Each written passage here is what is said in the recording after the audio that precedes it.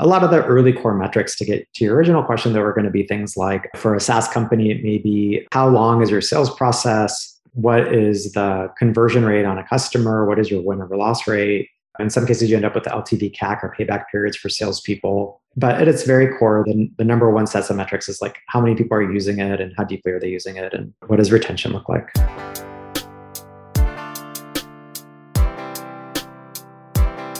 I need some traction. You need some traction. Let's get some traction. Hey, what's up, innovators, entrepreneurs, visionaries, and disruptors? This is your Traction Podcast host, Lloyd Lobo. We're a community of over 100,000 people, just like yourself, on a mission to help you get the methods, the money, and the madness to explode your business growth. Featuring stories and tactical advice straight from those who've done it before, like Shopify, Twilio, Asana, and many more. This episode is brought to you by Boast.ai. Each year, the US and Canadian governments give out billions of dollars in R&D tax credits and innovation incentives to fund businesses like yours. But the application process is cumbersome, prone to frustrating audits, and receiving the money can take up to 16 months. Boast.ai gets you access to research and development tax credits and innovation funding opportunities without the headache and red tape. Join thousands of North American companies leveraging Boast.ai software to maximize cashback. Check out boast.ai.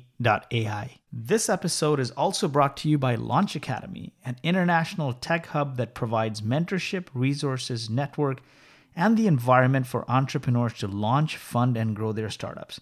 Since 2012, Launch Academy has incubated over 6,000 entrepreneurs, of which 300 have grown their startups past seed and Series A, and have collectively raised over $1.2 billion in funding.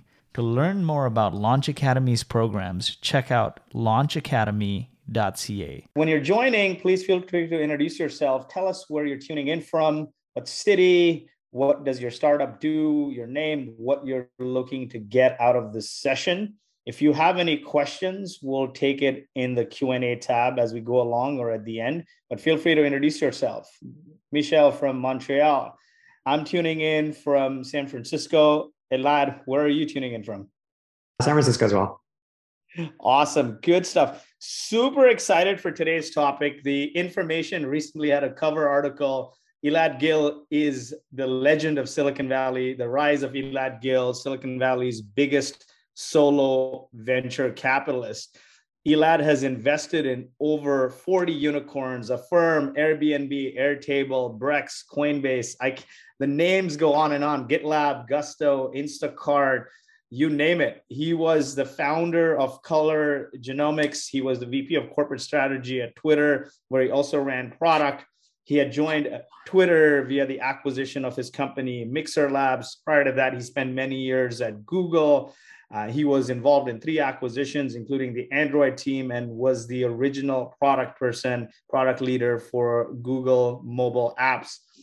And prior to Google, Elad has had a product management and market seeding roles at a number of Silicon Valley companies. He also has his PhD from MIT and has degrees in math and biology from the University of California, San Diego. And if you haven't read it, you must get it. His High Growth Handbook is a must read for all startup founders. Elad, welcome to Traction. Thanks for joining us. It's been years. I've been trying to get you on the show for years. So finally, I'm super excited you're here. Thanks so much for including me today. Really appreciate you all making the time.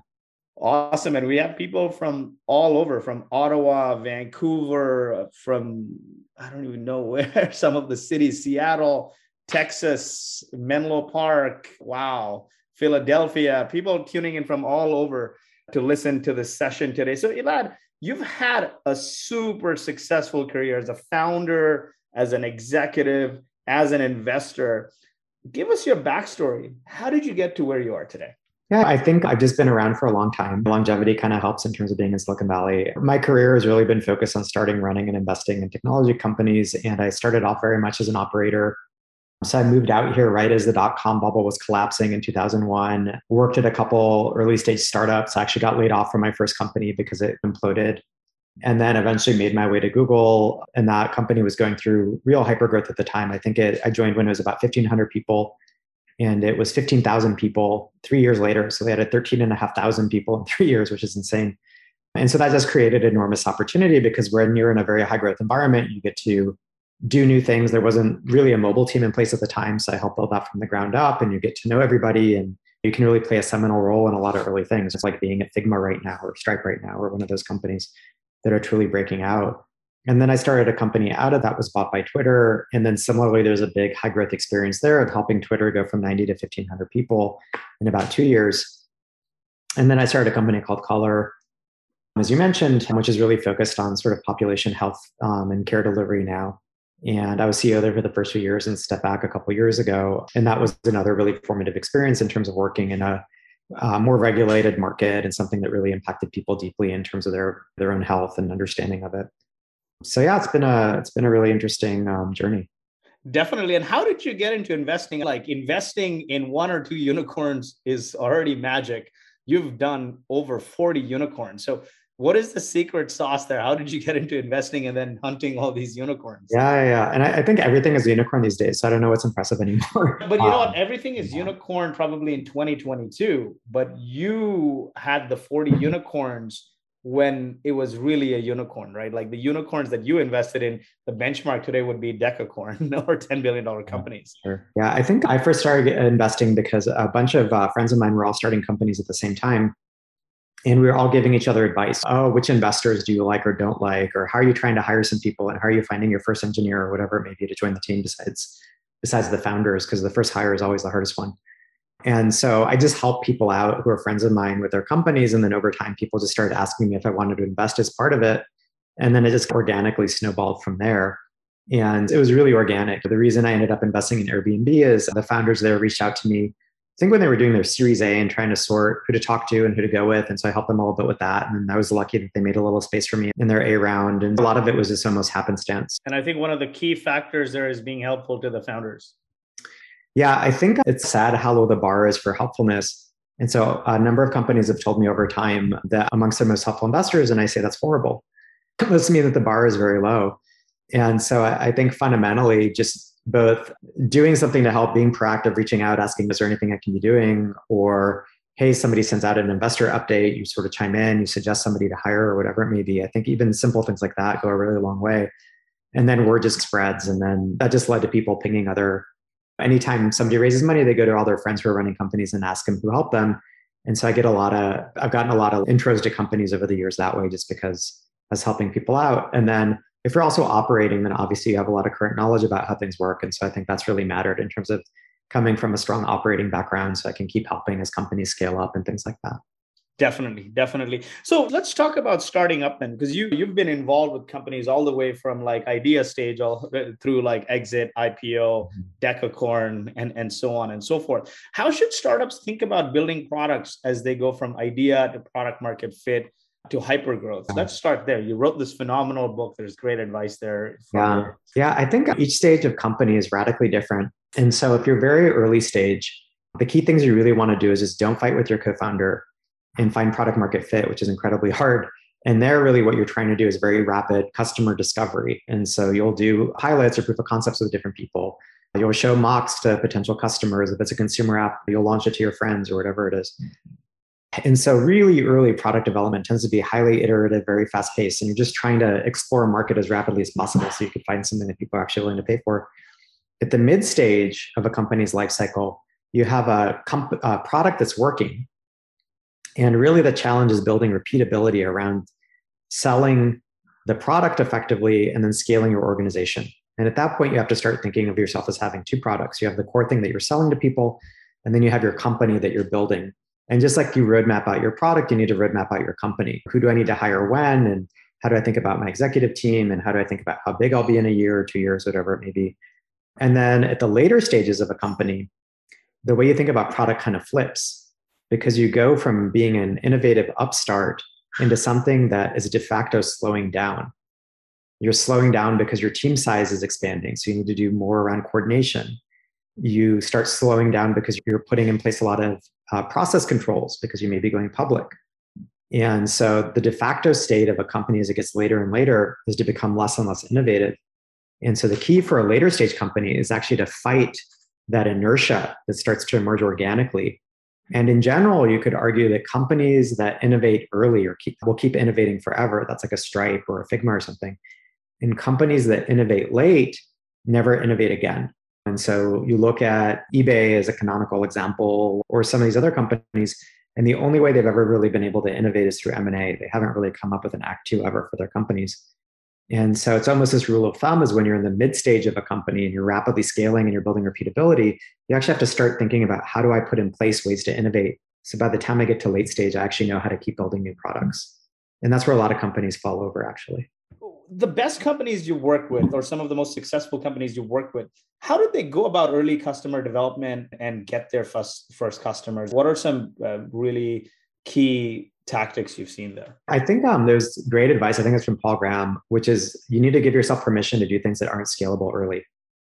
And for example, I think that was the advice he gave to the Airbnb founders early, which was go and meet your first customers in New York and see what's working and not working for them. Help them take pictures of their apartments so they look better on the site, et cetera. Just do things by hand that normally everybody would tell you, oh, how will you scale this and how will you automate it? But often just doing it by hand allows you to really intuitively understand what's going on, but also just iterate more rapidly because you're not sitting there writing huge amounts of code that you then throw away when you realize it's actually not useful. So I think a big part of it is taking a very iterative approach early on. And if you're a SaaS company, it's really about how do you find the first handful of customers that are going to adopt what you're doing? And how do you make sure that you're actually building something that they're willing to pay for eventually? Because one of the challenges for many early SaaS companies is you go and you meet with potential customers, and the customers will always tell you what you're doing is great because they don't want to offend you. They want to be nice.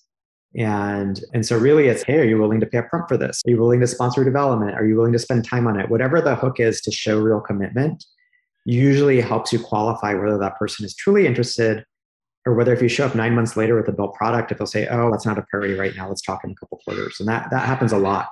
You'll get really positive feedback. You'll go build something, you come back and they're like, oh, it's not for us. And what are some key metrics you recommend founders have in place? How do you determine at what point you have a business right now? What are some key milestones for go, no go in the early stage you recommend? Yeah, I think it's a little bit hard to really know for sure. And it depends a lot on the type of company or product you're building. If you're building a crypto protocol, like some new layer one thing is very different from a consumer app, which is different from like a SaaS company. Or maybe you're building an open source centric company like a DBT Labs or somebody. And that's a very different approach too, where often there you're going for share and adoption, and then you turn on monetization later, which is more like a consumer app than a SaaS app in some ways. And so it really depends. Or you have companies like Cruise or Embark, which just, I think, went public today, where you're doing long-term technology development. And then your metrics are milestones. Can the car self-drive for N blocks without an error or whatever it is? I think the type of business that you build or are building really drives the types of metrics that you need to put in place. In general, for each class of company, though, there are well-defined metrics. So for SaaS, David Sachs has a great overview of what are the different metrics you should think about in terms of negative customer churn and all sorts of other aspects. There's burn versus revenue ratios. There's all sorts of things. For a SaaS company, for consumer, it's often about organic growth. And by consumer, more like social consumer, not DTC or something, but it's often about organic growth. It's about churn rates, so you don't have too leaky of a container for your users. It's time spent online or on the product, et cetera. And so I think each product segment will have its own health metrics. And I think there's lots of really good stuff that's been written about that now that's available online. There's this sort of elusive concept of product market fit. What do you think about that? Is that a gut feeling? Is that a metric? Is that a combination? When do you think a company has found product market fit and it's time to pour gas? Yeah. And I think we can come back to it. I think there's also a related question of how many times do you have to find product market fit over the life of a company? Because sometimes you find market pull in an area, but it turns out that area is really small. And then you have to figure out how do you expand your product or your market. And so often that's this sort of notion of crossing the chasm. You find some early adopters and there's product market fit in one segment, but how do you build that into a broader segment that really, facilitates expansion? I think there's a radically different feeling between something that is working and isn't working. And most of the sort of Silicon Valley mythos is somebody shows up and they grind on something for 7 years and then it magically works. And then they have a big company that they build and that you should keep going no matter what. And I think the reality is that most of the things I've been involved with that ended up working, not all, but most, and it started working really early. And you could tangibly see customers really pulling the product out of the company versus the company having to go and push as hard as it possibly can. Now, it takes time to build a product, right? So the first year of any company almost is you build some basic thing. And then there's another year of like customer iteration and testing and all the rest of it. And then sales start scaling. And the question is, does it scale repeatedly and rapidly, or are you growing at too slow of a rate relative to thinking that there's a real product there? And I think one early sign of product market fit is your product is incredibly broken, but people are still using it. And so there's such a clear need that even though your thing is crappy or hard to use or whatever, people are using it more. That was Twitter during the fail whale days where the site kept going down and people kept using the product. Or there's certain SaaS tools you use where you're like, this is like the worst UI I've ever seen, but you know what? I use this thing every day. And so sometimes product brokenness and usage despite it being broken is one of the clearest signs that there's a very strong need. Because ultimately customers are looking for an outcome. They're not looking for software. And if you can get them that outcome, then that's probably a good sign that they keep coming back despite it being unrefined. So I've heard you say this often. Every startup needs to have a single miracle. What does that mean?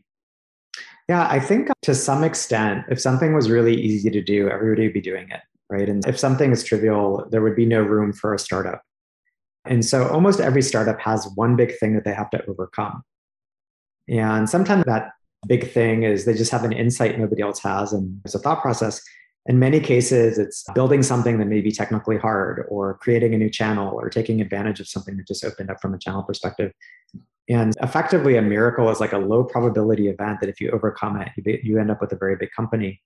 Sometimes you meet founders who have a very convoluted story in terms of how they're going to succeed in the market. I do A, and if I win at A, I can then go do B, which is this completely other thing. And that usually never works because what you start doing is you're compounding miracles. You have multiple things that are low probability events or low probability things that you need to overcome. And so if you have a 1 in 20 chance of any one given thing working, if you start having this convoluted thought chain of how you'll make something work, then eventually you just have 1/20th times 1/20th times 1/20th times whatever, and then it's never going to make it. And those are what I call like multi-miracle startups, where you just start talking about some big picture thing you're going to accomplish, but it's just too convoluted in terms of how you're going to get there. You just need one miracle. You can't have multiple.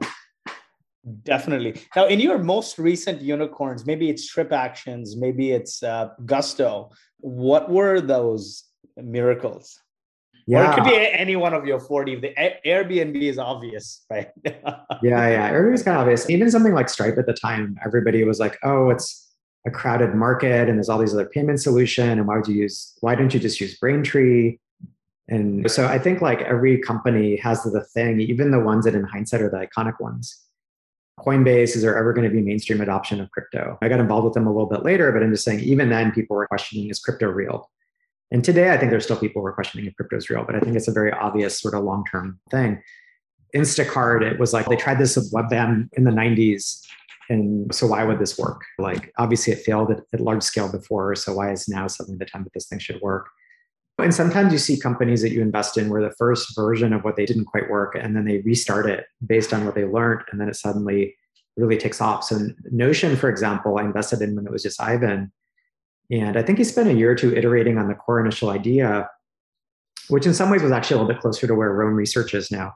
And then he brought on Simon and they reset what they were doing, and it really started working really well. And so he was very thoughtful about, let's take a step back and ask, is this first iteration the right thing? And if not, let's do the right thing. Let's build a product that we think is a long-term sustainable product. And you often see people like working their way towards the right end solution. Definitely. Now, are there some key ingredients there in building that successful startup? And I think that varies, right, at early stage, from early stages to mid to late. But the early thing is most important because that's where startups die. Like, for example, with Notion, what were some key ingredients to their success from going from that, hey, it wasn't quite working, Ivan iterated, to success? What are some key ingredients there? I think in that case, it was very much the product, and it was a product-centric approach. I think in other cases that people shift distribution or they realize they should just scale go to market and then something works. And so I think for each company, it's a different set of hurdles depending on what the company's actually doing and how can you reach customers with it. Notion is all about the product because very early on, most of its sales motion was product-led growth, right? People would adopt it and spread it. That may be very different from companies where the focus is really on top-down sales, in which case it doesn't matter just that you have a good product. You also need to figure out the sales channel and the approach and how do you get or other leads in, and then how do you convert them, and then how do you do customer expansion, whatever it may be. And so I think most companies roughly fall into product-driven, product-led growth, et cetera, or top-down sales, in which case you need a good enough product and then you need to actually figure out how to sell it. Again, assuming that you're doing SaaS. If you're doing consumer, if you're doing crypto, it's different things, right? In some cases, it's community building. In some cases, it's other aspects of a product. Definitely. And the word unfair advantage gets thrown out a lot in Silicon Valley. How do you define unfair advantage, and what are some tactics you've seen or done to identify unfair advantages and optimize for them? I'm not a big believer in that framework. I think that's one of those things that people discover in hindsight. They say, oh, this person had an unfair advantage because of XYZ. And you're like, well, nobody realized that at the time. Like you're making that up in hindsight, or retrospectively, you can analyze something and say, oh, okay, these are the things that differentiated this company. And that's why they won. Every once in a while, the unfair advantage will be a clear one, which is, oh, this person built the same product 3 times internally for different companies they worked at. And now they're going to go and build it for the rest of the world, and they're going to sell it externally. And they really understand what to build and why and how in the different use cases because they built it multiple times in the past. And so they can immediately jump to step N because they know what it is. So sometimes you have something truly like that, or you have somebody out of an industry or market that they understand deeply, and therefore they can make faster progress, or they have customer relationships they can take advantage of. And so more often, I think you see these unfair advantages with second-time founders or people who have a lot of experience because then they base something on that experience. If you're dealing with somebody who's straight out of school, it's a very different scenario because you just don't have that many things that you uniquely view or understand. Definitely. From a failure perspective, right? I think one of the key things is like you're hanging on for dear life in the early stages and you got to get that hurdle. But what are the top 3 or 4 things you see why startups fail, and what should they watch out for that kill early stage companies? Yeah, I think there's only 3 things that really kill early stage companies. It's you get into a co-founder battle. And so often that's because you haven't defined roles up front clearly in terms of what you and your co-founder will each be doing, or how do you make decisions, or who's actually in charge. And you just freeze up as a team and you don't make forward progress because you spend all your time fighting with your co-founder. And I think that's one of the big sort of myths of Silicon Valley is that you need an equal co-founder. And I think that's actually, if you look at the very biggest outcomes, almost all of them had solo founders or unequal founding relationships. It was Steve Jobs and Steve Wozniak, where Steve Jobs had more of the equity and was clearly in charge, or it's Bill Gates at Microsoft was clearly running it from day one and had outsized equity relative to other folks eventually because his co-founder left. Or you look at Amazon, effectively a solo founder, or Oracle, effectively a solo founder. So you go through the history of tech, and almost everything actually is an unequal co-founding partnership or a solo founder. Zuck at Facebook or Reed at LinkedIn. And so it's really weird that there's this myth of needing an equal founder or an equal co-founder. And then there's some counterexamples of that, right? Google is the big one that I think is one example, but I think also YC has propagated this notion that you need an equal co-founder, and I think that's false. So one thing is, and they have very good advice in general, I just think that's one area where I differ in opinion with them. And I think the data backs me up actually. But I think number 1 is you fight with your co-founder. Number 2 is you run out of money.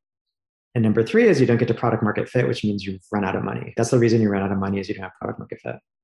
Definitely. I think 2 and 3 is not as painful as 1, but so let's take it with 1. What are the traits of a great founder? The trivial version of it would be somebody who can find product market fit rapidly, but that isn't necessarily a true trait. I think obviously like ethics, et cetera. So you don't want to be involved with people who are bad people. But on top of that, the ability to learn really quickly, independent thinking. So somebody who often you see the best founders go and talk to 5 or 6 different people, get a bunch of opinions and then decide for themselves. And they're good at synthesizing the various opinions and then just deciding what they're going to go do.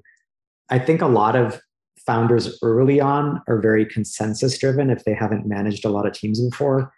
And I think eventually many of them become quite decisive.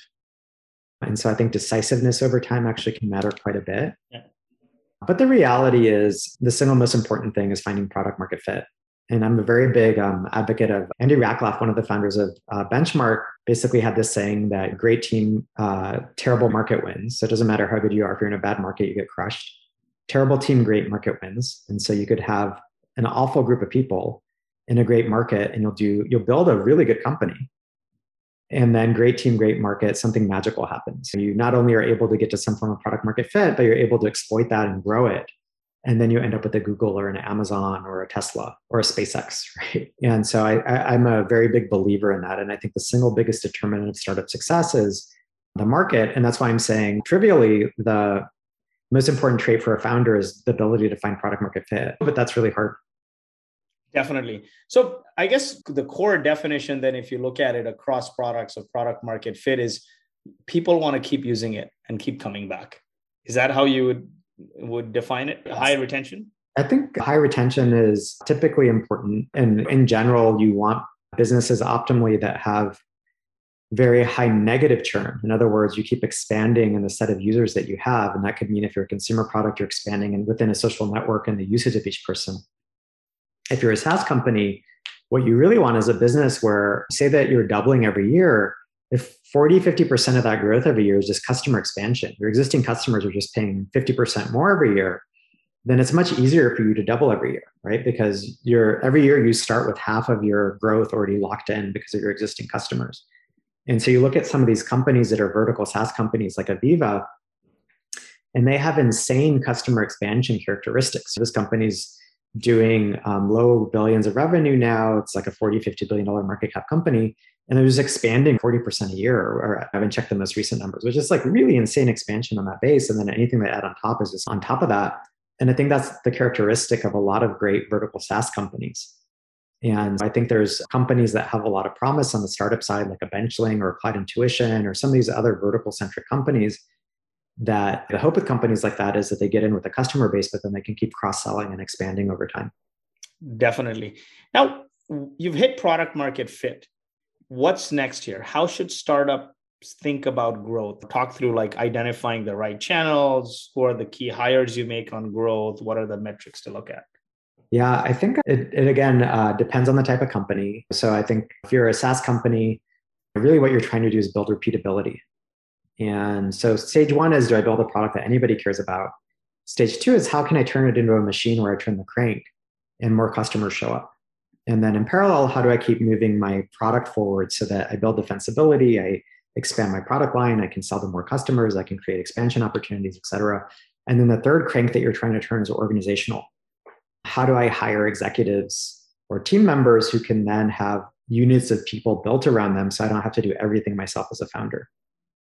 And so I remember a couple of years ago, I was on a panel where I thought some of the worst advice I'd ever heard was given, where somebody on the panel said that he felt that you should do every role yourself before hiring for it, which is awful advice. Of course, you shouldn't do that. You should figure out how to effectively hire a finance person. Why would you be doing all the finance? You'd probably screw it up. You should hire a great recruiter. Obviously, you're going to do some of that yourself. You should hire a great salesperson if that isn't your core competency, et cetera. And I think a lot of what happens later in the life of a company as you're building repeatability is eventually you're delegating big chunks of the company to people who are domain experts who are like, oh, okay, I know how to run a sales team, and I'm going to set up these processes and these goals, and I'm going to comp the sales team this way. And I'm going to figure out how to generate leads, and then I'm going to have the team harvest them, and I'm going to divide regions this way. And eventually, a lot of the progress that you're going to make is based on that.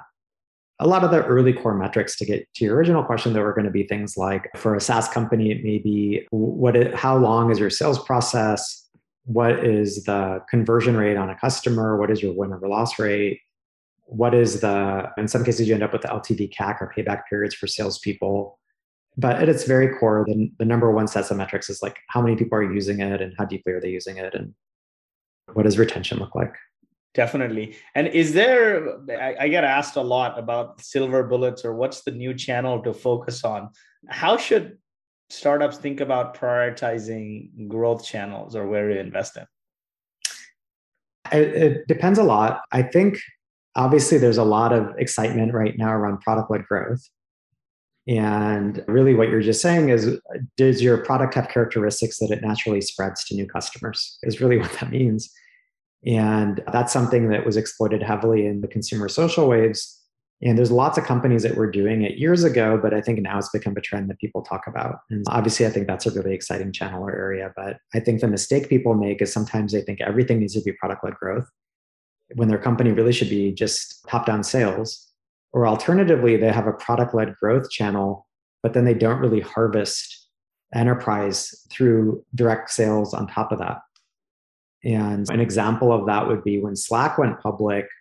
I believe it was 575 of its customers made up about 40% of its revenue. Wow. And all enterprise deals. And it's all enterprise deals. And so Slack is one of the most product-led growth companies. But you know what? They were heavily enterprise dependent. And when you talk to people who were there during that period, they say, we screwed it up.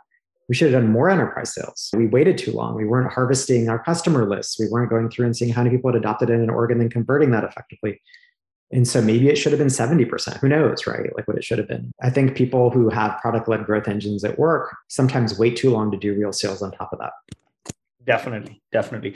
And let's get to scaling. So you've identified product market fit. Let's say you've figured out the right channel. Who are the key people you start bringing in and in what order? Because this is where you go from the generalist to start specializing now. So how should founders think about it? Who are the key people they should start bringing in and in what order, from like product market fit to scale, right? Yeah, if it's a SaaS company, I think the initial set of people that you really want to start hiring on are sales and go-to-market leadership. And so somebody who can effectively run marketing campaigns for you so that you're generating leads, and then somebody to go and drive sales. And then very quickly thereafter, you probably bring on a customer success person or set of people to start focusing on customer expansion. And then obviously in parallel, you're building out your eng org and your product org. And once you hit somewhere around 30, 50, 70 people, you start bringing on core HR and finance and things like that. And then prior to that, obviously, you probably brought on like some recruiting function and things like that. So it evolves over time. I think the mistake that a lot of first-time founders make is that they hire their executives too late. Because when you're ramping on an exponential, the early part of the ramp looks a little bit like a linear curve, but in reality, it's about to inflect. And if you take too long to hire, then you get hit really hard suddenly 6 months later by having a lack of capacity across the team to actually deal with all the stuff. Because dealing with 3 customers is very different from dealing with 50 customers. And if you're growing 20% month over month, that catches up with you really fast. But you don't think that way because we're not used to thinking in terms of compounding. And so most first-time founders that I know end up hiring executives way too late. And then they really suffer for it. They have a period of a year or two that is really rough because the company's working, but you don't have the internal capacity to actually deal with it. Definitely. And so what is too late in your opinion? I think that it depends on how quickly your revenue is ramping. And by the way, I'm going to say it depends on everything because ultimately, I think that the only good generic startup advice is that there's no good generic startup advice. It's all contextual. Yeah. If you're growing from 1 million to 10 million in revenue a year to 30 the next year to 100 the next year, that's very different than if you're growing from 1 to 2 to 4 to 8 to you're almost on a linear growth path, even though it's not linear. But it's not big enough changes that your entire org has to shift. But in the first case, your entire org is shifting really rapidly. And so if you're looking at your growth rate and you're extrapolating ahead, and then you extrapolate your headcount, you're going to realize that you need to hire more people in place who can help scale things up. And so usually if you're like 20 to 30 people growing to 60, 70, 80 people, you should start hiring some executives. Definitely. That's funny. We bootstrapped the company to about 8 figures. And it was a pain. Founders doing everything, going into 8 figures. It was crazy. So I completely feel the pain. I should say something on that. Sorry to interrupt, but I think it's interesting. A friend of mine pointed this out to me where he's, look, and this is a very successful founder, right? Running a tens of billions company. And he was telling me that when he first started, he'd look at these second-time founders, and in their first 15 hires, they'd have 3 VPs. And he'd be like, this is so stupid. Why is it so top heavy? Why do they have a VP Eng and a VP sales and a VP this and a VP that? They're only 15 people. And he's, now I understand, because if I were to ever start a company again, I would immediately bring on those people too, because it gives me leverage. And as a first-time founder, you often can't attract those people that early. But if you can get them, they give you so much more leeway on time and so much more leverage. Of course, you'd bring them on board. And so I think that's one of the big differences between somebody who's gone through scaling and hypergrowth before and somebody who hasn't, is you realize the extent to which these executives will actually enable the company to move dramatically faster. Definitely. And if you do it too late, then they're going to take a lot of time to ramp up, or processes and so on. And that inevitably slows you down, right, in the first few months. In your opinion, what are the key steps to successful hiring, right? Because it's, how can founders build these teams? Everything, the world is dispersed right now. Yes, Silicon Valley sees a new unicorn every day, but like, how do you compete? What are the key steps to a successful hiring? Yeah, it depends on whether it's an individual contributor or an executive. So which of those would you rather I talk about? Let's talk about IC first, and then we talk about executive is hard. Yeah. On the IC role, it comes down to what type of person you're hiring and whether you have experience hiring them or not. For example, if you're an engineer who's never hired a salesperson, you should probably go and talk to a few other founders and ask them about their first sales hire, or even better, go and talk to VP sales at companies that are clearly working. So people who really know their discipline, and ask them questions. What should I look for in my first salesperson? And what seniority and what companies in my market segment do you think have really good people? So I should go after people at those companies. What sort of interview questions should I ask them? How can I vet if they're actually good or not? And so I would just go and ping 3 or 4 VP sales at good companies and ask them for their advice. And then I would follow whatever process they suggest, because you won't have the context of how to hire that person otherwise. In some cases, I've actually had external people help me with my interviews, and I've done that for startups that I'm involved with as well. For some companies, for example, I've interviewed all their CFO finalists, and I'm part of their hiring huddle because they've never hired a CFO before and they want an external voice on it. But you can similarly do that for ICs. So for my first startup, we had some really strong engineers on board early, but we didn't have enough to do a full interview panel. So we actually hired a couple of our friends as consultants. So we had a big enough panel to really feel that we vetted people aggressively. And so I think sometimes you can also just pay people to effectively consult. And by that, I just do interviews for you. And if you want to broaden the set of people who are weighing in on something that you're either unfamiliar with, or alternatively, you just want a few extra opinions. Definitely. What are your top maybe 2 or 3 interview questions that you use to assess if this is the right fit or not? I found that people are remarkably self-honest if you start asking a lot of questions about how good they are relative to their peers and how effective and how much did they get done and all that kind of stuff. And so I think there's one whole line of questioning, which is just, how good are you? And sometimes I've had people tell me, well, I'm okay. Like, I think a lot of people are better than me. I'm better than a subset of people. And then you reference check them and people tell you the same thing. And you're like, wow, I'm not going to hire this person. They're low average or whatever.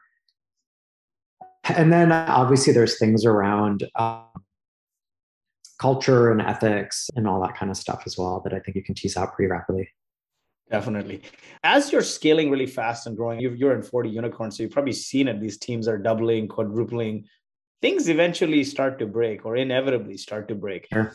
How do you watch? What signals do you need to watch for that things are about to break? Yeah, I think the simplest thing is you can actually plan ahead for it. It's just most people don't, right? And so if you're just planning out your growth rate, and then you're looking at your team growth rate and your customer growth rate, that you're about to hit a wall. It's just people tend to self-delude that they can handle it. Instead of saying, oh, you know what, I should go hire these 2 executives and these 30 team members, because otherwise we're going to be completely overwhelmed. And to manage those 30 people, I'm going to need 5 managers or whatever it is, or 4 managers or whatever the right number is. And so depending on the type of person. And so I just think people just don't plan ahead on it until they've done it once or twice before.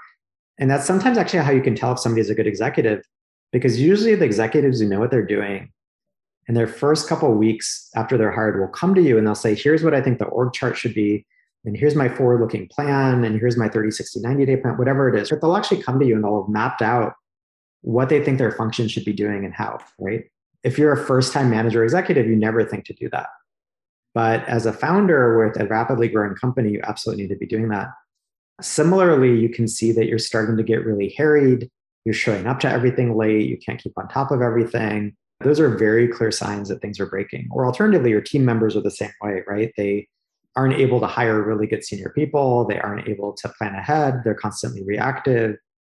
Sometimes they look really rumpled or unhappy, and that's because they're in over their heads, Definitely. On the concept of rumpled and unhappy, I believe there has been this concept over the last 20 years of hustle porn in Silicon Valley. Everyone should work 80, 100 hours and expanding to the whole startup world.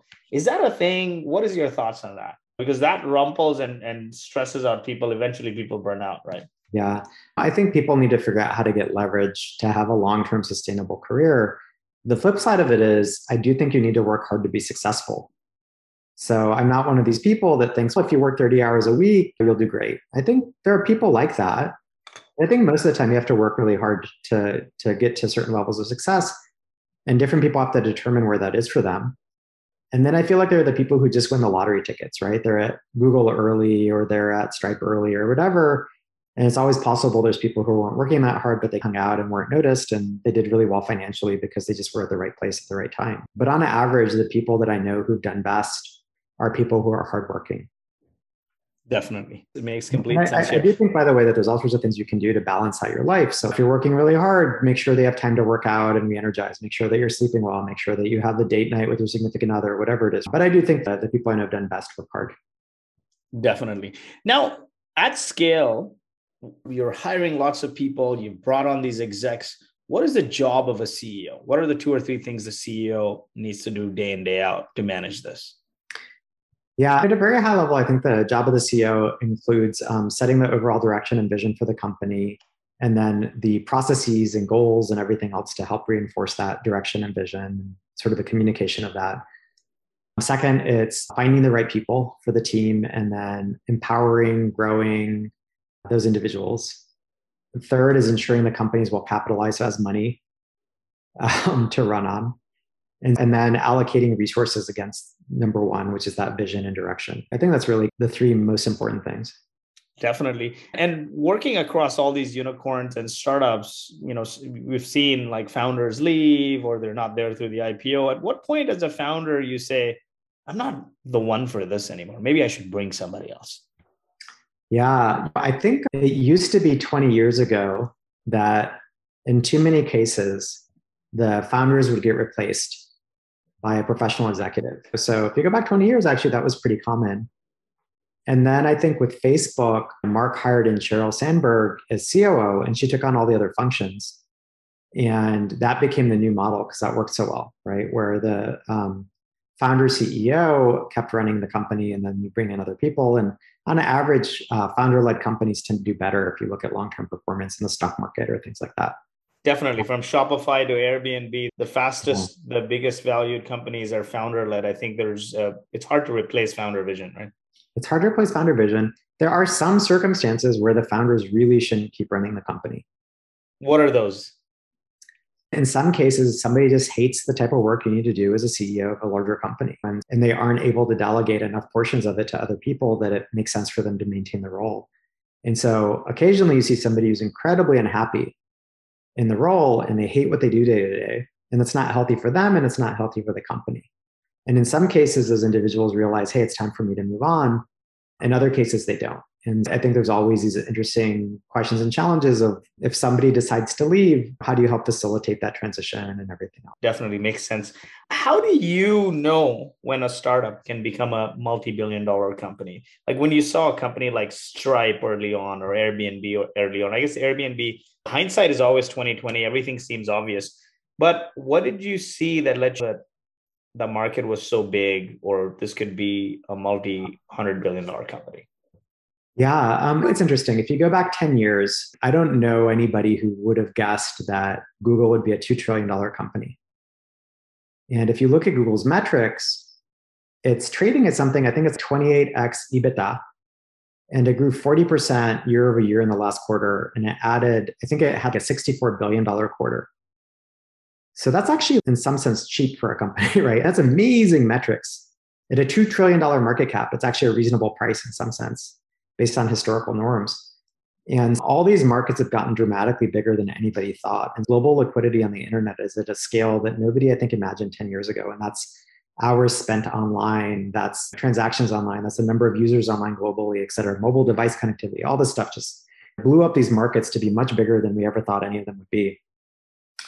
And so 10 years ago, when people were investing in Airbnb or Stripe or things like that, a really big exit was like 1 to 5 billion. That was like, oh my gosh, that's like a super home run. That's like a grand slam. And so I think because the internet and technology has proven to be such a large and potent force, bigger than anybody anticipated, the outcomes are getting bigger and bigger. And I actually remember having a discussion with a friend of mine. I was an investor in both Stripe and Square. And at the time, I think Stripe had just raised at 500 million and Square had raised $1 billion or something.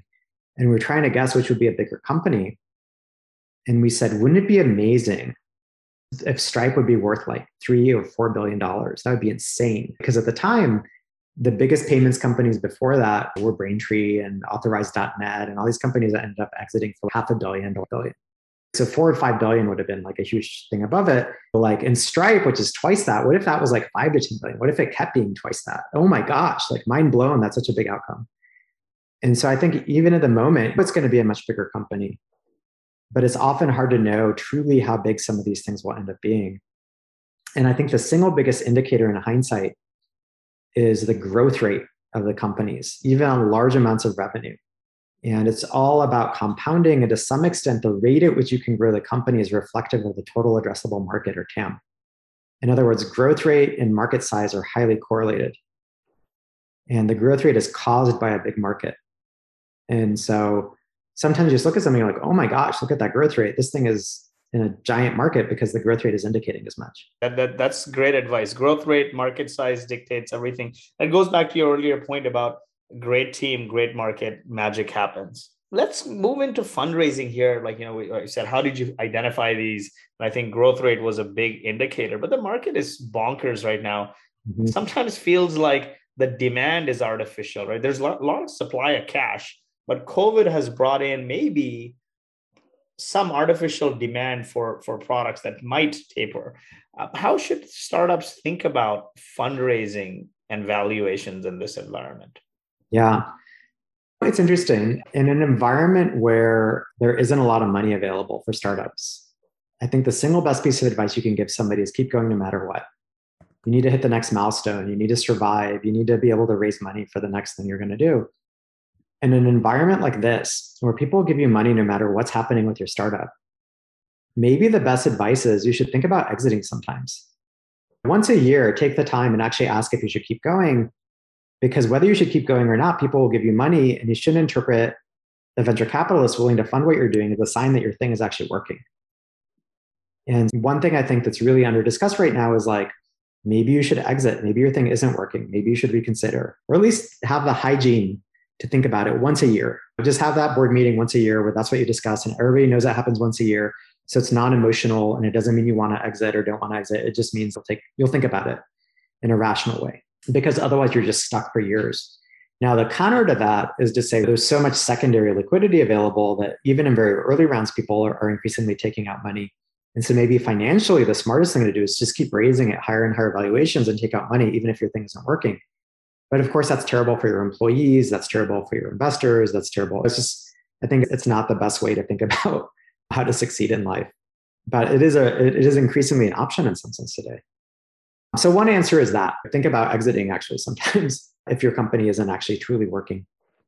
I think in general, when you're doing a fundraise, you want to make sure that the amount of money you're raising at the valuation that you have will allow you to hit enough major milestones that you're able to raise at a 2 to 3 times higher valuation in the future. And so you want to make sure the other runway to actually get to the milestones that allow you to grow into the valuation you have. That's fantastic advice. Have enough runway to grow into the valuation you have. What dictates valuation, right? What dictates a 10x versus 20x versus 100x valuation? Is that all growth rate, or is that a combination of growth rate and retention, or is it a combination of some other dynamics? Yeah, it's usually growth rate, some form of retention, some view on TAM, some degree of hotness in the market, just in terms of is it a meme market or not. So it's a mix of stuff. I think it was David George or somebody from Andreessen had this really good insight, which is if you look at the public market multiples on SaaS companies, for example, and we're in a market environment where I think they're at literal all-time highs, right? Like Snowflake is trading at 80x or whatever it is. Most of the public companies, it seems, are sandbagging right now, right? Like they give numbers and then they always beat them. And so the comps on those in some sense are fair because they actually are going to do better than the projections. And so the comp is a 80x revenue, but in reality, they're going to do 60x because they're going to hit better numbers in the year that's coming because they sandbag. Private companies, on the other hand, tend to miss their numbers more frequently. And so to some extent, private companies are getting these public market multiples But in reality, they're undeserving of them because the public markets tend to overshoot, and the private companies tend to undershoot. And so you have this disparity between how you should really be thinking about multiples versus comps and public versus private. But in general, you set a lot of the comps based off of the public market stuff. Definitely. So what growth rate then commands a greater than 20x multiple? Is it like a 2x year over year? Is it a 3x? What have you seen typically? It depends on the stage of company, because if you're very early, say you have $1 million in revenue, growing 40% a year is really bad if you're a venture-backed startup. Mm-hmm. If you're running the business for cash or bootstrapping, that may be fine. But if you're like, I'm going to go raise a bunch of venture capital, and you raise it, and then you're growing 40% on a low basis, that's just too slow.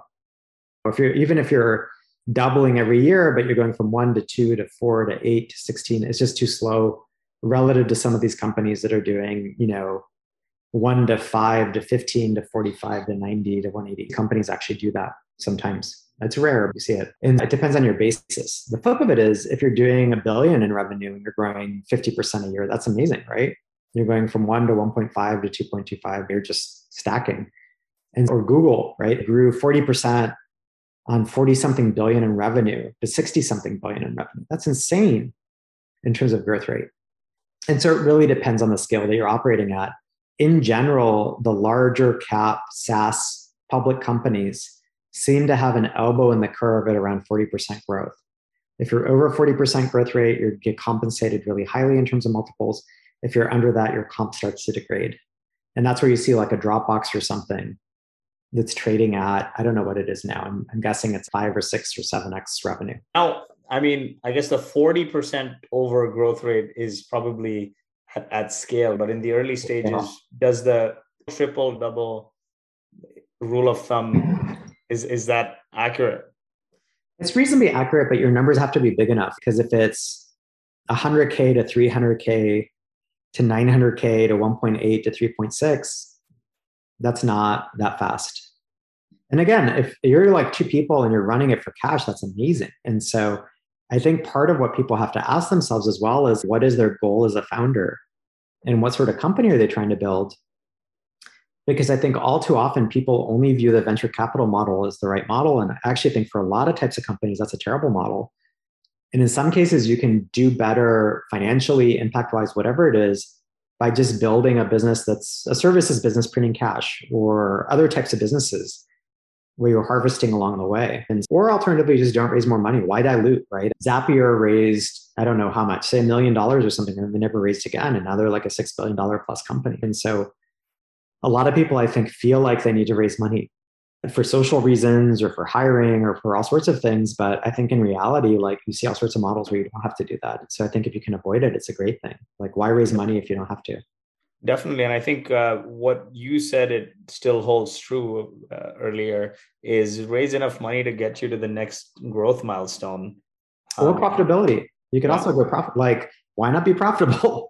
Definitely. Are there some key metrics you look for at each stage? Let's say maybe rapid fire here. Pre-seed, what excites you? Seed, A and B, what excites you? What sort of metrics? Yeah, and all these things are really blurry now, because when I started my first company, we did 1.5 on 6 pre from Sequoia. And people at the time said that was insane. They said that's almost a Series A, because at the time Series A's were $2 or $3 million. This was back in like 2007, 8 or whatever, right? 14 years ago, 1.5 million was almost considered a Series A. 2 million was considered a Series A. And like a seed was like 300K. And so all those rounds have shifted down a level or two. And so now a pre-seed is a couple $100K to say $1 million. And then a seed is like anywhere between 2 and 6 or something, and bigger seeds. And then A's are bigger than that. And at the seed round, it's often just 2 people with an idea or a prototype or something partially built. And then seed is usually you have something built and potentially you have some customers, not always, sometimes.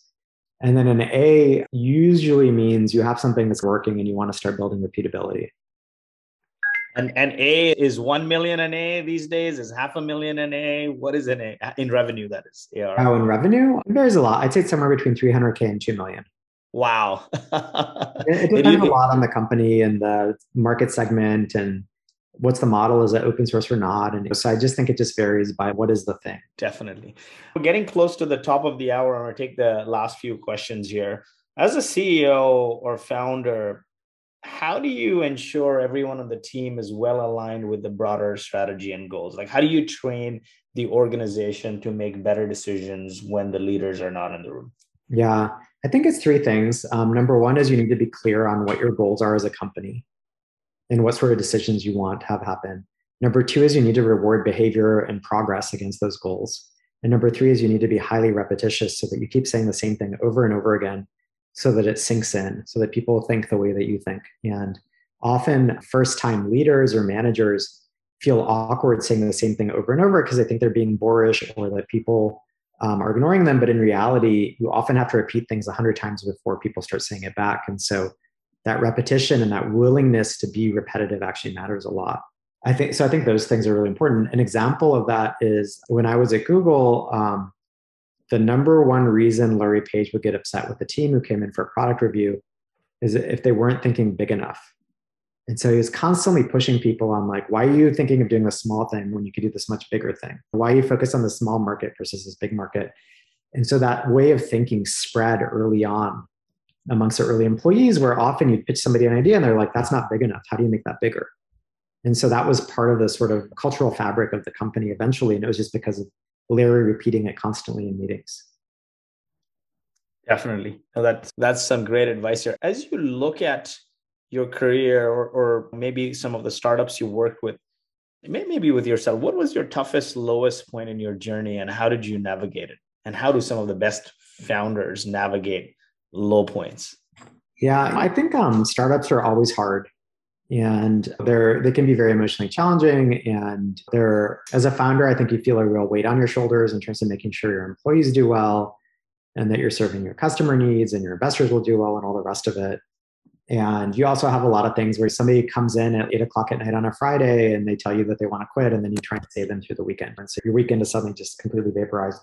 And so it's back to a lot of things that I mentioned in terms of workout, sleep, try and make a little bit of time for a hobby so that you have something to offset the ebbs and flows of a startup. Because if you have something else in life, then you can smooth things out a little bit. It could be just like workout goals or whatever. So it ties to this getting exercise thing. Eventually, within a couple of years of starting your company, those things should all smooth out because if your company's working, you should have a set of executives who can help buffer you from a lot of that. And you can handle big areas themselves. And then your role should get a lot easier, actually, if you're doing things the right way. Because I think executive bandwidth fundamentally creates the space for you to re-expand your life again. So I think it's just making sure, again, that you have other things going on in life besides just your company at all times in the early days. In the later days, it naturally happens. Definitely. What's the one piece of unconventional advice founders typically ignore but shouldn't? Oh, I think there's a couple of those. I think you don't need a co-founder. And again, the biggest tech companies, almost all of them either had a solo founder or a unequal founder relationship. I think you should occasionally think about selling your company, which is not advice that's given anymore because always go. And then I think people need to realize that leadership eventually is not about consensus. It's good to be decisive. People on your team are not founders. They're people who, in some cases, want direction and want a decision. And if you're trying to build consensus all the time, they may actually dislike it. And then lastly, I think similar leadership is not a popularity contest. You're not there to please everybody. You're there to, in some cases, make unpopular decisions that may save your company. I love that. Make unpopular decisions. Leadership is not about consensus. A couple of questions here, actually. What tells you an early stage startup is trying to do too much? I think that there's two types of trying to do too much. We have such a big opportunity and our customers want so many things from us that we're trying to do everything simultaneously and we're splitting the team too thin and we have half an engineer on each of three things and people are constantly mode switching and not getting their work done because the opportunity is so big. So one form of it is the positive form, which is there's so much opportunity, we're spreading ourselves too thin and we need to reconsolidate and say what's important and what isn't. The other version of that is sometimes you see founders hedging because they realize that their thing isn't working, but they're not willing to admit it. And so then they start diversifying product lines really early before they have repeatability in their first product. And the claim is often, oh, well, this is really related to what we're already doing, so we're adding it. But if you dig in, you realize the thing that they're already doing isn't quite working, but they're unwilling to shut it down or let it go. And so they start spreading resources too thin against a bunch of different things because they're placing bets. And usually that's a bad way to go. I think I've found, at least from personal experience across a couple of failures and Boast is doing okay, is you can build a pretty big business serving one kind of customer through one kind of channel, at least till about 5 to 10 million in ARR. That said, when do you think is the right time to add a second product or your second act? Yeah, I think it's when you have some revenue scale. So it's at least, I don't know an exact number. I'm making it up, right? 10, 20, 30 in revenue. It's clearly like scaling. You have repeatability of machinery to keep that core product scaling. And then you have enough team bandwidth to do something new. And team bandwidth may just mean that you have a DRI, a directly responsible individual who can go and start a new area. And so you need scale, repeatability, and bandwidth. Scale, repeatability, and bandwidth. And we have another question here. What advice do you give founders that are afraid to fail? I think failure is inevitable, right? Yeah. I guess it depends on the situation, right? If you've been running a company for 5 years and it's not working, that's different from, hey, should I go start a company to begin with? I think the reality is that if you're a talented individual, there'll be lots of jobs out there for you because technology hiring is so tight that there's an enormous safety net just by dint of there being all these companies that are hiring right now. And so I actually view startups as a reasonably low risk thing to do, but I think it's also stage of career dependent.